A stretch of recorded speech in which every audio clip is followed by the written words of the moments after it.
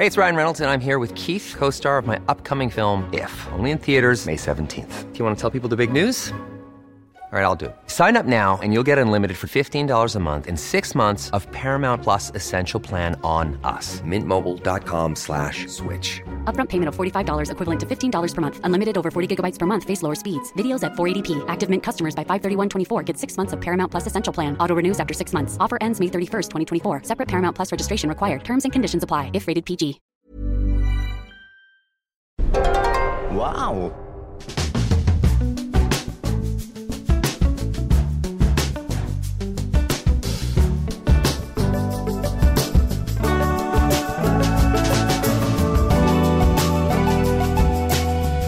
Hello and welcome to the Abroad in Japan podcast, probably the best way of learning about life in Japan without actually being in Japan. I'm your host, Chris Broad, and we're joined as always by England's top Japan enthusiast, Mr. Pete Donaldson. Pete, how the devil are you today? I've just eaten an entire plate of yesterday's Chinese, so at around about 25 minutes in, I'm probably going to have a little snooze, and Chris is going to have to do a monologue for about 5 minutes to end the show. So, so that's what you're going to get from me today. I've been up nice and early, fixing a road. There's a private road outside my residence, and being a tenant rather than a homeowner, I didn't realise that it was our responsibility to fix it. So this local man turned up with a digger full of dirt. A digger full of dirt. A dirt digger. Full of dirt. And the local people just came out and started shoveling it off the digger and into the holes, into the potholes that are in our street. The only problem is I didn't have any of the tools required. I didn't have a shovel. I didn't have a rake. All I had was an admittedly rather sturdy bright yellow broom. So that's what I used to help out. It was just no help at all. This absolute imbecile just wafting little bits of soil with my hefty broom around the place. So I'd like to apologise to the people of Canal Court. I hope you did it to the soundtrack by Martha and the Vandals dancing in the street. For some reason, the image of you with a broom, calling out around the world, like cleaning the road. Yeah, sounds good. Chris, you cannot sing that song because you're such a good singer. You're a karaoke monster. You're so accurate with your songs. The copyright people might note that it's an original. They might think that it's actually a recording, mate. Yeah, exactly. Mentioned a few weeks ago when Ryotaro and I had to remove a clip of Ryotaro singing A Whole New World, even though he literally went, a whole new world. He didn't know the words, but we still had to remove it for copyright reasons. Well, I've just had a staggering amount of Cadbury's cream eggs and various chocolates. For my family, felt that they should send me a box of Easter chocolates Easter stuff, for that's some nice. reason. Quite early. When is Easter? When is Easter? I thought it's April. Not a clue. I don't know when it is. Well, you've done a show all about Christmas. You've done a couple of shows, in fact, about Christmas in Japan. What about what happens in Easter? There's a lot of egg action out there. Absolutely nothing. No, there's nothing. Really? They don't know what it is. You'd think they would jump on that. Come on, they love chocolate. They love chocolate eggs. You think it would go down well, but no. To my memory, there's nothing. So it's a shame. But they embrace Christmas, but they forget Easter. I don't have any Easter. So yeah, it's a shame. Well, it's a shame. I guess Easter egg hunts are technically littering, and there's very little littering going on in Japan. So very true. But I regret eating the staggering amounts of chocolate that I did today. Man, but this week is a bit of a not a great week, really, I guess, because of the old Tohoku tsunami 10-year anniversary. I can't believe it's been 10 years since it happened now. It's mental, isn't it? It's gone so quick. Well, you must be coming up to 10 years in Japan, presumably, because you arrived right after it, didn't you? Yeah, so I came here 1.5 years after it happened, so it's still very fresh at the time. And it's been a pretty big part of my time here, you know, the old Fukushima disaster and the tsunami, given the fact I live in Tohoku and I've lived kind of quite close to where things happened the entire time. So it is the 10-year anniversary. I actually heard this really kind of heartbreaking and sort of uplifting story today about this thing called the Phone of the Wind. Phone of the Wind, Kaze no Denwa. It's a really nice idea. This town called Otsuchi in Iwate, they created this phone where people can come and talk to their lost relatives who kind of passed away in the disaster. And people come from all around Japan, not just those who lost family members in the tsunami, but people who have lost family members to disease or suicide or tragic events, and they come and they sort of pick up the phone in this phone booth and just talk as if they're talking to a family member and just kind of let it all out. And it's a really nice idea, really beautiful. Yeah. I've never heard of it until now, even though I think it's been there for many years. And I'm tempted to go and make a video about it because I think it's such an amazing idea to help survivors. I wonder who runs it. I wonder if it's like government or some local people thought it was a good idea. Very cathartic, I imagine. It is. I think it's a local who actually lost his wife to some disease, I think a couple of years, I think even a year before the disaster. And then when the disaster happened, it became a whole lot more popular. But it's really beautiful. Kazin Ordemwa, The Phone of the Wind. I think it's a beautiful thing. I wish I'd known about it because I would have featured it in one of the documentaries. And though a lot of you guys have asked me if I'm doing another documentary this year about the disaster, I haven't got anything planned. I've kind of made 3 now, and I don't know how much more I can add to the story. I don't know how many more people I can find, but I'm proud of the things I've made. And if you want to kind of learn about this tsunami, I recommend going back and watching one of them, whether it's the first one, what happened after the tsunami, where I interviewed the mayor of Onagawa, who had to kind of oversee the reconstruction of Onagawa from scratch, or the $200 billion disaster, where we kind of interviewed entrepreneurs who had bounced back and kind of come up with ideas to revitalise the region. And of course, the Inside Fukushima documentary. Go and watch them if you haven't seen them, because there's some fantastic people in those documentaries, and I'm quite proud of them. I must say. Cool. Yeah, definitely go back and watch them. And also Tokyo Lens, Norm, he's also made a great documentary, about 3 people who were caught up in the disaster. One of them was a schoolgirl, one of them was a fisherman, kind of talking about their experiences on the day. And because I haven't made one this year, go and check that one out because it's a very good documentary, and I take my hat off to Norm for that. Good man. I like Norm's work. He's very he's a very calming presence as well, I think, when he's on camera.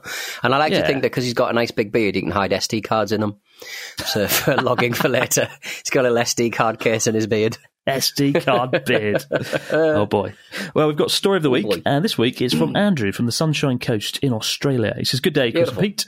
A few years ago, when I was strolling around Osaka Castle, minding my own business and absorbing the history, I had an elderly Japanese man approach me and ask me where I was from. To his delight, I was from Australia, which prompted him to immediately pull out a collection of photographs from his pocket depicting iconic Australian places. The old man told me that he came to Osaka Castle every day looking for Australian people to talk to, as he was obsessed with Australian actors." Good God, this is so random. Apparently, each day he pretends that he is a different Australian actor. That day, he was Hugh Jackman. Did this man escape from somewhere? He then felt it was necessary for him to list off every single Australian actor that he could conjure up. After about 10 minutes, he decided to leave. As he left, he told me that I should never get married because that morning he had an argument with his wife because she refused to call him Hugh Jackman. Andrew from the Sunshine Coast. That is a story both mesmerising and terrifying. What do you make of that, Pete?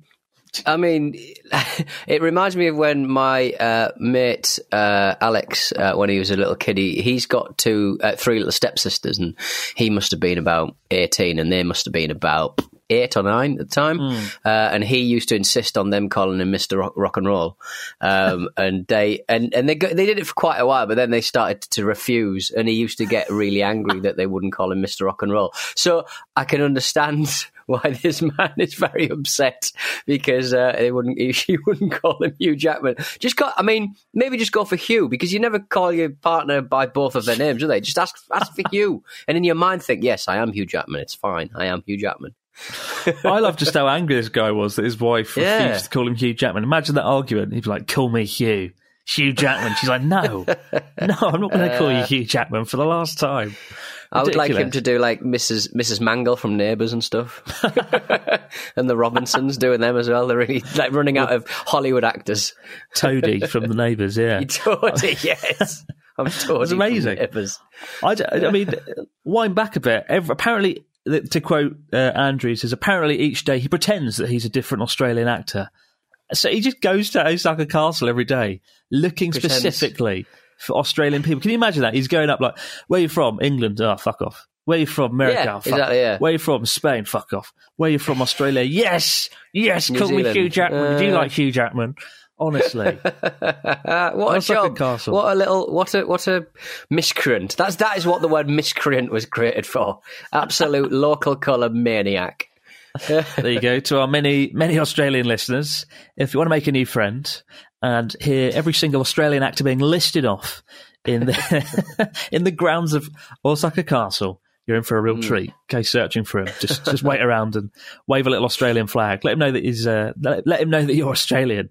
I must admit, have you been to Osaka Castle? Have you ever been there? I haven't. No, I did Himeji, but I've never done Osaka Castle. See, Osaka Castle looks quite impressive. It's very large, very imposing. Has a strong history, but you kind of go inside and it's a real letdown. It's just like a normal museum, right? And they've just made it look like a castle. It doesn't. Like I remember going in. I think there was a lift. Which is great. I think maybe that's a good idea. Yeah, people accessibility reasons. Walk. But at the same time, like the whole inside of it has just been made to feel like a museum. Whereas there are other castles like Himeji or Matsuyama that are really traditional, and it feels like kind of a real impressive castle. But the interior was just concrete. It was all a facade, you know. It was, I would say that even Himeji Castle, when you get inside, it almost feels a little empty because not that much in there. Because obviously, no one's living. There's no reason for it to look nice. But maybe Osaka Castle is just they've just thought, right, this is Osaka. We have to make this look a bit more touristy, like give something to someone. Maybe I don't know. Yeah. But there is a good view. I still recommend going there because the grounds are nice and there's a really good view of all of Osaka from the roof, which is pretty high up, to be fair. So it is a nice castle in that regard. But hopefully this preemptive point, my preemptive thoughts here will stop you guys from feeling disappointed when you go there, expecting an authentic historic experience. Now, going back kind of to the tsunami, in terms of the first news story of the week, Japan has ordered 6,000 tons of Taiwan's pineapples. China... Have they pressed the wrong button on the Amazon order? Did they? They clicked the wrong button. We only wanted 6. We're making a fruit salad.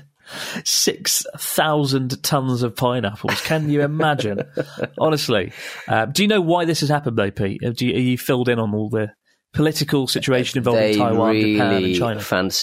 They really fancy a pina colada. They're making the world's biggest pina colada. And a walk in the rain. I love it. Pina coladas. No, China has banned imports of Taiwanese grown pineapples due to kind of how do we say?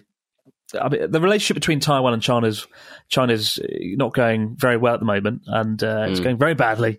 And China has decided to stop importing pineapples, which it might sound trivial, but it's a big part of the Taiwanese kind of farming agricultural community, and it's going to affect thousands of farmers. And I think China did a similar thing with Australia because they've had tit for tat battles and whatnot. I think they stopped the imports, or they put massive tariffs on Australia's wine, and because Australia was very vocal about China and the coronavirus. I don't really have. I like China. The people are great. The country's pretty awesome. The government not so great a lot of the time. The Communist Party, I think, can be a little bit hardcore. It's very much like Hong Kong, the way that they are reaching and moving back on the agreement we had with English with Hong Kong. Correct, they're obviously trying to pull Taiwan back into their particular situation, because obviously Japan had it for quite a while until about. Obviously in 1945, I suppose. They obviously see that as being a bigger deal than the Taiwanese clearly do. So, they just be doing what Xi Jinping usually does, and just grabbing as much perspective. I guess it's more about water channels as well. The waters around Taiwan is probably very, very valuable as well, connected to their natural resources. But they're just basically doing what they're doing in Hong Kong, but the Taiwanese are a little more. They're a little better kind of in a better position to deal with it, I think, and repel it a little bit, especially if they can secure 20% of Japan's pineapple market, which is what they're trying to do. Yes, I think it's nice that Japan has a very nice, strong relationship with Taiwan, partly because of China and the relationship there, but Taiwan. When the 2011 earthquake and tsunami happened, Taiwan was very good with helping Japan get back on its feet, and they helped kind of send supplies and support. And Japan has always kind of remembered that. And so this difficult time, Taiwan and their pineapples, Japan has sort of kicked in and overseen ordering all the pineapples. And apparently 97% of exported pineapples went to China in 2020, right? But thanks to all these orders online, Taiwanese farmers have actually received pre-orders of 41,000 tons of pineapples, various companies and e-commerce platforms and consumers, already exceeding the annual quantity of exports to China. So a kind of a happy ending there. But I must say, I do worry about the Taiwan-China situation. I do think there is room for conflict there in the coming years, given that China's military is now stronger than America's military in that region. I think America would have difficulty if China decided to actually try and take back Taiwan. And I think in the next 10 years, particularly with Xi Jinping, it could be a little bit of a bumpy ride for Taiwan, which is a shame because it's an amazing country, wonderful people. You've been there. I know you like it as much as I do. You went into an abandoned building, didn't you? Had a nice photo on a roof. Got a photo of you in a chair. Yeah. Yes, in Taichung, yeah, beautiful. I love that country. I mean, that Taichung, that part of Taichung was a dump, but I really like that country. It's a really fun, manageable little country. The trains run on time. I've said it before that it's China, but it's run by the Japanese almost in style. You know what I mean? Everything works. The food is amazing. You just feel a little kind of like you feel like you're not going to fall through a floor at any point, like you sometimes do in the hotels and corridors of more rural Chinese areas. Yeah, I mean, Taiwan has been developed since the 90s, a more economically developed country. It's kind of got that nice balance between Japan being quite developed and quite wealthy. I think Taiwan per capita might even be wealthier than Japan at the moment. I think last time I checked, it was around $45,000 per capita, which is pretty impressive. And of course, Taiwan oversees one of the biggest semiconductor kind of is a major player in the semiconductor industry, which is why it's also so important to the US. But it also has that kind of authentic Chinese cultural aspect, because when the Chinese nationalists fled the mainland in, I believe, 1947, they kind of took a lot of the culture with them to Taiwan, while the People's Republic was culturally decimated in the 70s thanks to Mao. Taiwan kind of clinged onto it, and so they kind of say, if you want a real authentic Chinese experience, traditional Chinese experience, go to Taiwan. But the food is amazing, and I'd love to go there. Like, I really want to go back to Taipei. Amazing city. Amazing place. Me too. Now, back over in the shores of Japan, old Yusuke Maezawa, one of Japan's most eccentric billionaires, is back with his plan to take 8 people to the moon in a SpaceX flight sometime in 2023. I can't say I'm optimistic it will happen in 2023, given that just several days ago I watched the very rocket he's supposed to travel in, land on the launch pad quite successfully, and then blow up. Not fully. 8 minutes between that, though. 8 minutes between that and the explosion, though, which I thought was really funny. They let the voiceover man explain that this was a successful landing, and then 8 minutes later, yeah, it's unfortunate. They turned the camera off. But I suppose it was mostly successful in the sense they got it up and down again, kind of. Well, it went up. Up. Yeah. It's all you're asking for, isn't it? If you Saku Maezawa, he's thinking, look, let me just get me up and down, kind of. I mean, it's a great move. It's a bold move. It reminds me of Richard Branson a little bit with his Virgin Galactic since, I think, 2000. I think even in 2007, he's like, we're going to be going to space 2009. You wait, you see. And then now, it's been 13 years and nothing has happened. They're doing a lot of test flights. Unfortunately, a few astronauts lost their lives and whatnot. But hopefully, there'll be a flight sometime this year. They're saying that Richard Branson will go on it. But yes, Yusuke Maezawa is going on a much more ambitious journey, not just into the atmosphere, but around the moon itself. And he's going to take 8 people with him on a project known only as Dear Moon. It's very poetic. It's very nice. 8 people from around the world to fill the seats that he's paid for an undisclosed sum that some rumour to be around $150 million. Nobody really knows, but it's said that a kind of a trip of this kind will have to be around that area. I think it's going to have to be more, but maybe Tesla's sponsoring it a little bit. Sorry, not Tesla, SpaceX, because it's a great PR stunt for the company. So it's quite exciting. It'll be really interesting to see the 8 people he picks, but there's an application process with 5 stages of interviews and screenings to get there. The first stage, stage 1, the pre-registration closes on March 14th. I think it's just as simple as writing your name, your country and your email address, uploading a picture, and I think you get a little certificate saying well done for applying to be part of it. Well done for nothing of value. There'll be a lot of people just trying to get their partners up there after the year that we've had stuck at home. Just fucking put them anywhere. The bell end. I'd love to see someone like Ryotaro go on this trip because, yeah, I think it'd be good revenge. But you try to come up with a reason, and then you're just like, it should be good. It would just be good, wouldn't it? I wouldn't have to talk to him for a bit. Get him out of here. Get him off the planet. Stage 2 kicks off on March 15th. Details will be sent out about the requirements for application and selection process, with final submissions of documents on March 21st. Stage 3 involves a screening based on assignments, though what that means is currently unclear. Based on assignments. I wonder what that could mean. Take an Instagram selfie in your favourite spot and see if you could do it on the moon and inspire people. Following that, there'll be online interviews, stage 4, and final interviews and medical evaluations, stage 5, which are expected to take place at the end of May. It's all pretty rapid fire, isn't it? March, April, May, 3 months. That's true, yeah. Is it this year? Wow, that's pretty this year, crazy. yeah. Oh, well. Unless I've read it wrong. I'm pretty sure it's this year. Because I've tried to encourage various friends to sign up to it, but no one's gone for it so far. I mean, you could sign up, get the certificate, get the little certificate. I watched a film called Greenland, where there is a extinction level event kind of thing, and a family have to escape to Greenland.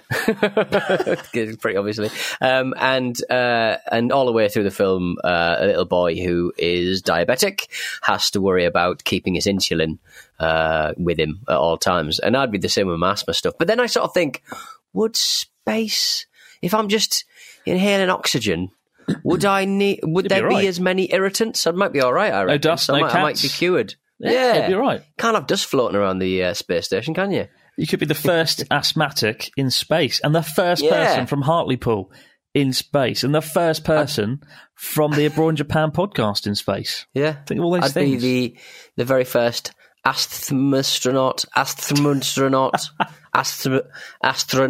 Oh, God. There you go. Oh, God. That's what I've settled on. Astronaut.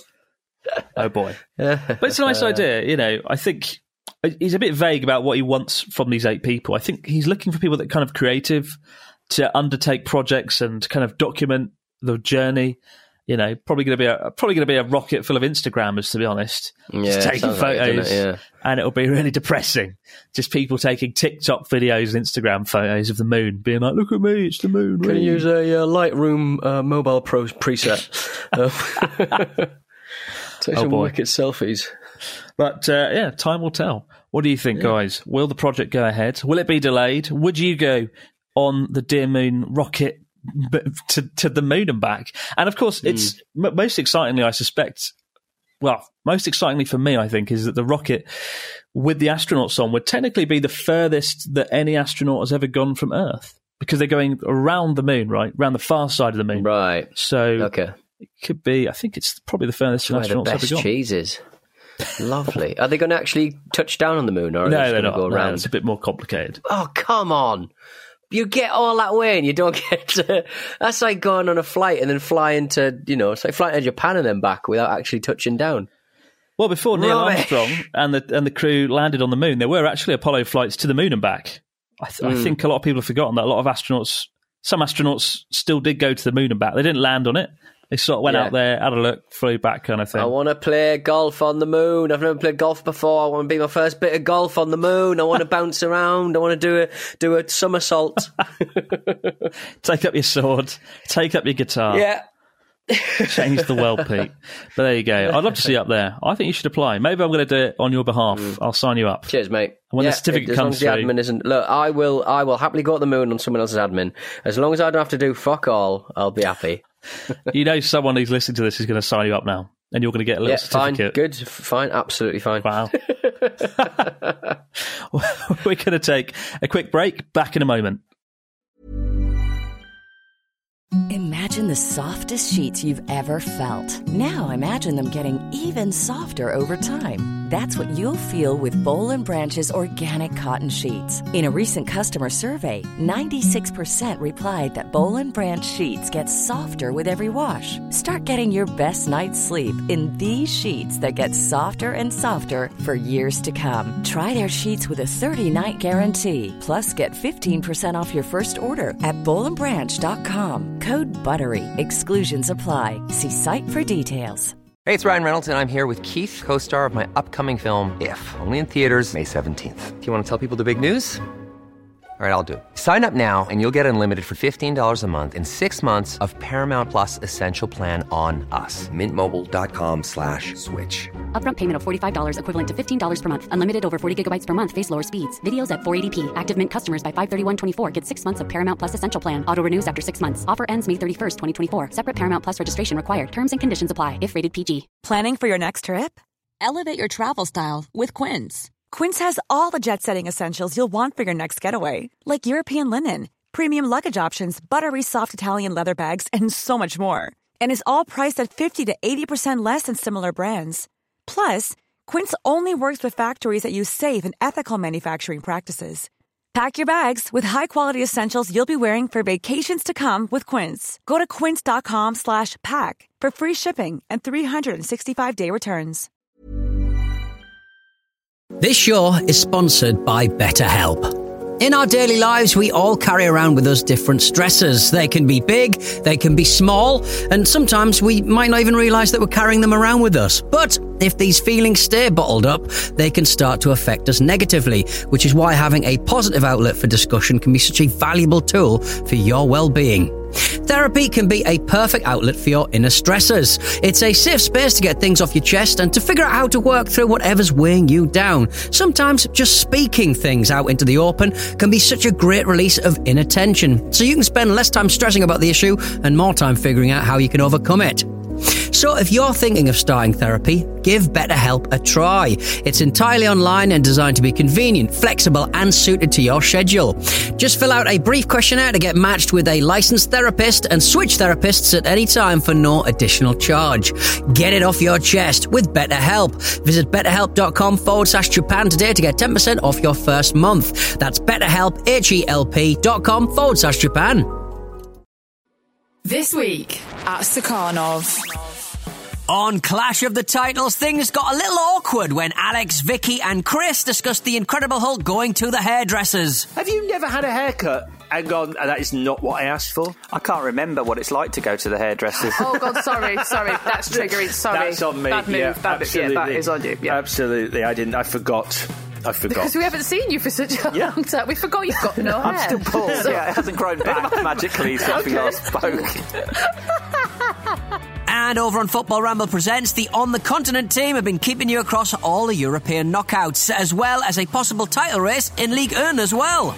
Icardi can be so frustrating because he can be just one of the most impressive finishers. But when he's not quite on it, he's kind of like the David Blaine in football. Like, he spends a lot of time in a box not doing anything.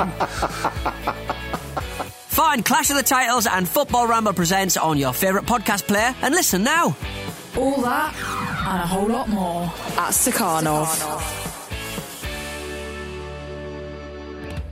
And we're back. Right. Over to the fax machine. What have we got this week in the fax machine, Mr. Donaldson? We got a message from Alan. Loving Alan. Hey, Chris and Pete, with lockdown extension looming, I've been daydreaming of my last holiday, which was 2 weeks in Tokyo back in May 2019 for my 30th birthday. The podcast has been helping, and I'm longing for the day when I can return. Following the experience of being bombarded with British cultural references from a Japanese man, I had a similar experience when coming back from a day trip to Kyoto. I was on the Shinkansen after a fun day of exploring. Needless to say, myself and my wife were quite exhausted because we'd walked around on foot all day as we wanted to take in all of the sights.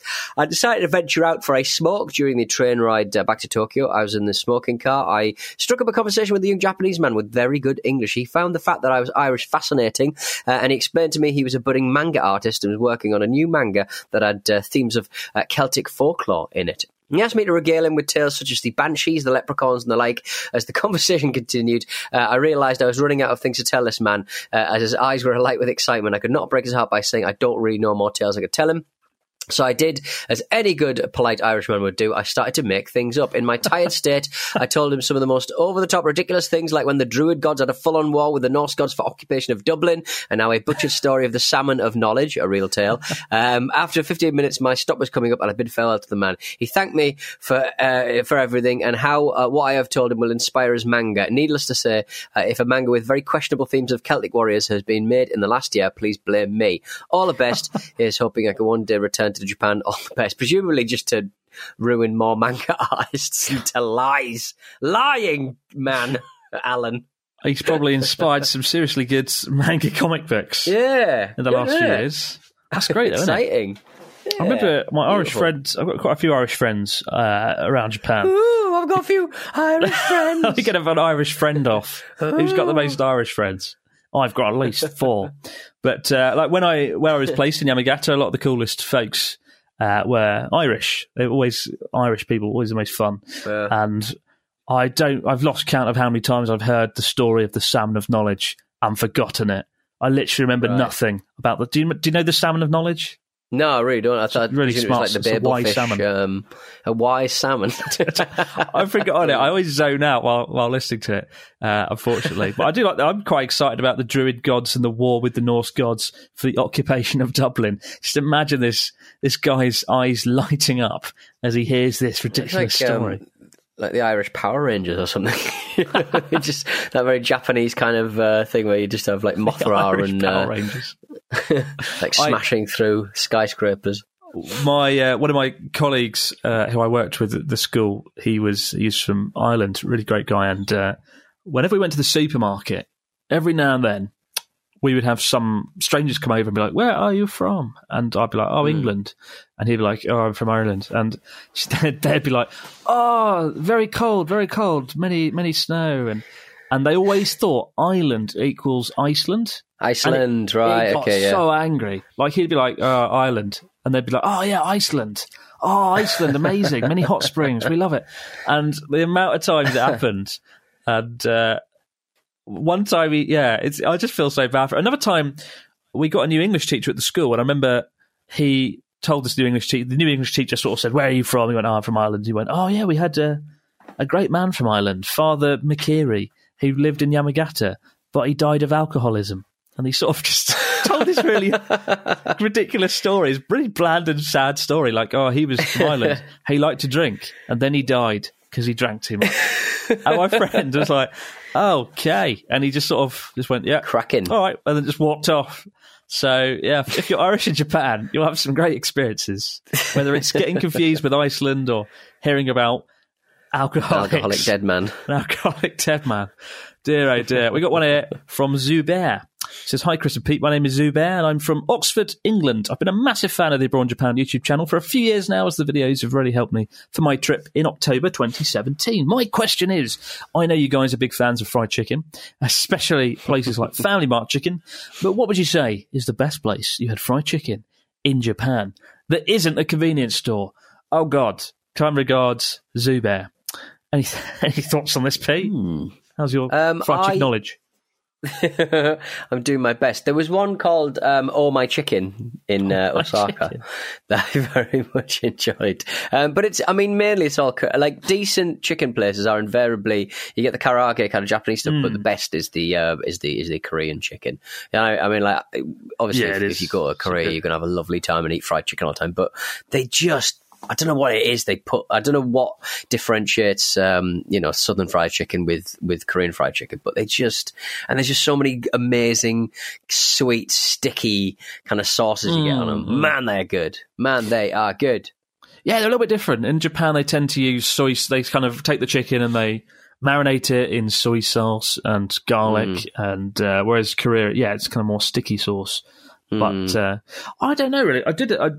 Again, there was a video a few weeks out where Ryota and I went to a morning market, and we did have some nice karaage chicken there. But honestly, it is going to be Family Mart or something like that. Like the amount of times I've just gone in a Family Mart, I'm run down, I'm tired, I have no energy. I go in, I get the Family Mart fried chicken, tear the paper off in half, munch into it. It's so oily. It's so unbelievably oily, but it just sort of melts in your mouth. It crumbles apart. It's so juicy, so succulent. Are you a fan, Pete? Are you a fan of Family Mart fried chicken? Yeah, of course I am. I mean, we've spoken about this on more than one occasion, but it's just very easy to slip into eating fried chicken for 3 times a day, times 7 in a week. 3 times a day. I'm thinking of doing a video where I'm going to go to each and every convenience store, Lawson's, Family Mart, 7-Eleven, maybe Daily Yamazaki, God forbid, and track down all the kind of fried chicken I can and then review it and come to the conclusion and find which one's the best, because Lawson's have recently upped their game and maybe they could usurp Family Mart if they keep it up. So it could be a Game of Thrones, Game of Chicken, Family Mart chicken. But he is man from Ireland. He ate all the chicken and died. Oh, God. Oh, boy. But yeah, I'm going to do it. It's going to play havoc with my stomach and my cholesterol. Innards. But it'll be worth it. It'll be completely worth it. Keep the stories, questions, comments coming into Abroad in Japan podcast at gmail.com. We'll be back to do it all over again on Sunday. But for now, guys, enjoy the rest of the week, and we'll see you to do it all over again over the weekend. Have a good one.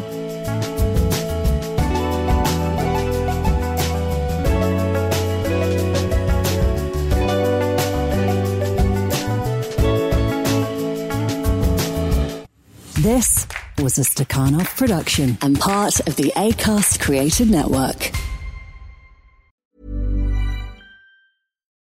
When you need mealtime inspiration, it's worth shopping Kroger, where you'll find over 30,000 mouth-watering choices that excite your inner foodie. And no matter what tasty choice you make, you'll enjoy our everyday low prices, plus extra ways to save, like digital coupons worth over $600 each week. You can also save up to $1 off per gallon at the pump with fuel points. More savings and more inspiring flavors make shopping Kroger worth it every time. Kroger, fresh for everyone. Fuel restrictions apply.